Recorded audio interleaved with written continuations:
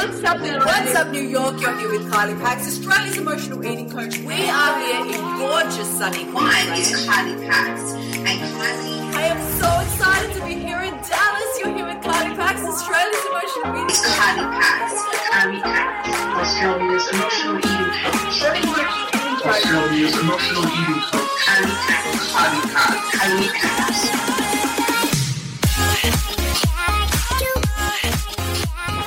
This week's episode of Ditch the Diet podcast is proudly brought to you by Ditch the Diet Online Bootcamp, my 6-week course that I am so proud to share with you. Registration is now open. This course has changed the lives of thousands of women around the globe. It is my 5 foundational steps for breaking free from emotional eating, taking control of your relationship with your body and food for life. Head to my website, kyliepax.com/bootcamp to find out more. It's so true. And this is what the diet industry has done to us. As women, we have these ridiculous standards set for us. And I have said this so many times, and I'll just throw it out there, that 91% of women hate their body. And, you know, this statistic is just way too high. And the reason we have this self-hatred is because we've got these unrealistic expectations set for us by the diet industry.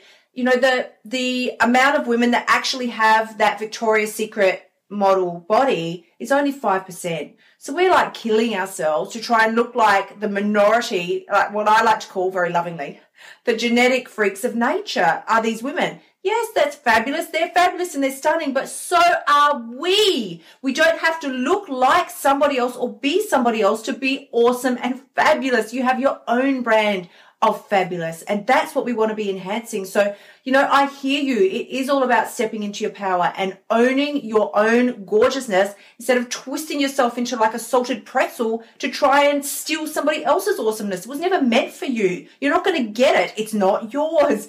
We want to embrace and empower ourselves to step into our own awesomeness. Let me ask you this.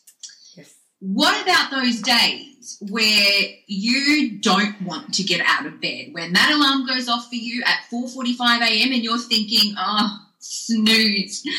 How is it that you motivate yourself, and how do you stay motivated in the moments where it's really easy to just throw the towel in and say, stuff this, I'm going back to bed. Yeah. Or, you know, stuff this, I'm going to eat that packet of Oreos or whatever it may be. I know, right? I think there's 2 really important things. And one of them is that understanding that running your life entirely by your feelings, you're never going to get anywhere. Or you will get somewhere. It just might not be a place where you want to be.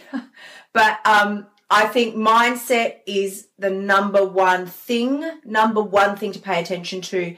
And this sort of almost sounds like it's a bit of a sort of, I don't know, juxtaposition that's sitting side by side, but it is still super important to pay attention to our feelings. So if I don't feel like it, I have to really analyze and just go, listen, am I just being a little lazy today, or what is the deal? Because, you know, I will get my head in the game by thinking about what is required of me. What is required of me to be able to live a life that I'm proud of, and who is relying on me today? There's many, many things that you can do. But if you're literally actually physically exhausted, then I would honor those feelings, and that happens from time to time. Sometimes the alarm will go off and I'm super, super tired. And I think, okay, if I'm going to push myself forward now, that will not be honoring my body and my needs and requirements right now, because I am really tired.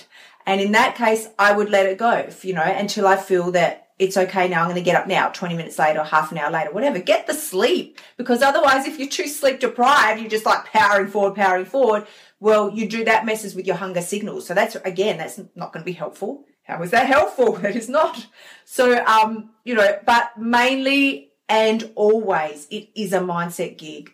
This, you know, the whole thing that we have with our own motivation and getting our act together in our lives, and whether we make progress or success or whether we don't, it's it's the beginning, the middle, and the end of the story. It all starts up here. So it really does start for me with being very intentional. I don't just run my day by how I feel.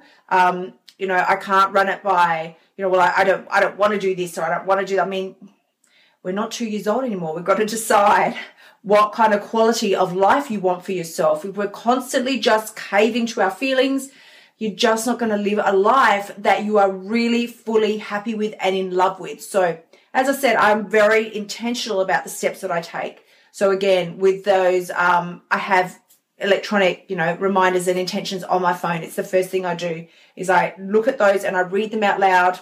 I read them and I read them out loud first thing initially to get my head in the game. That is what I do for motivation. And also I'm a big music fan. So I will jump out of bed and throw on some really cool music loud. And does it mean I feel like dancing about or do it? No. Sometimes it makes me more grumpy for a second, but I don't care. I'll do it. I'll do it because I just feel like it's so important to shift. If you're in a negative place initially, you got to shift it. And as we said, it's your responsibility to do that. So use any tool and trick that you have in your fancy basket of tricks.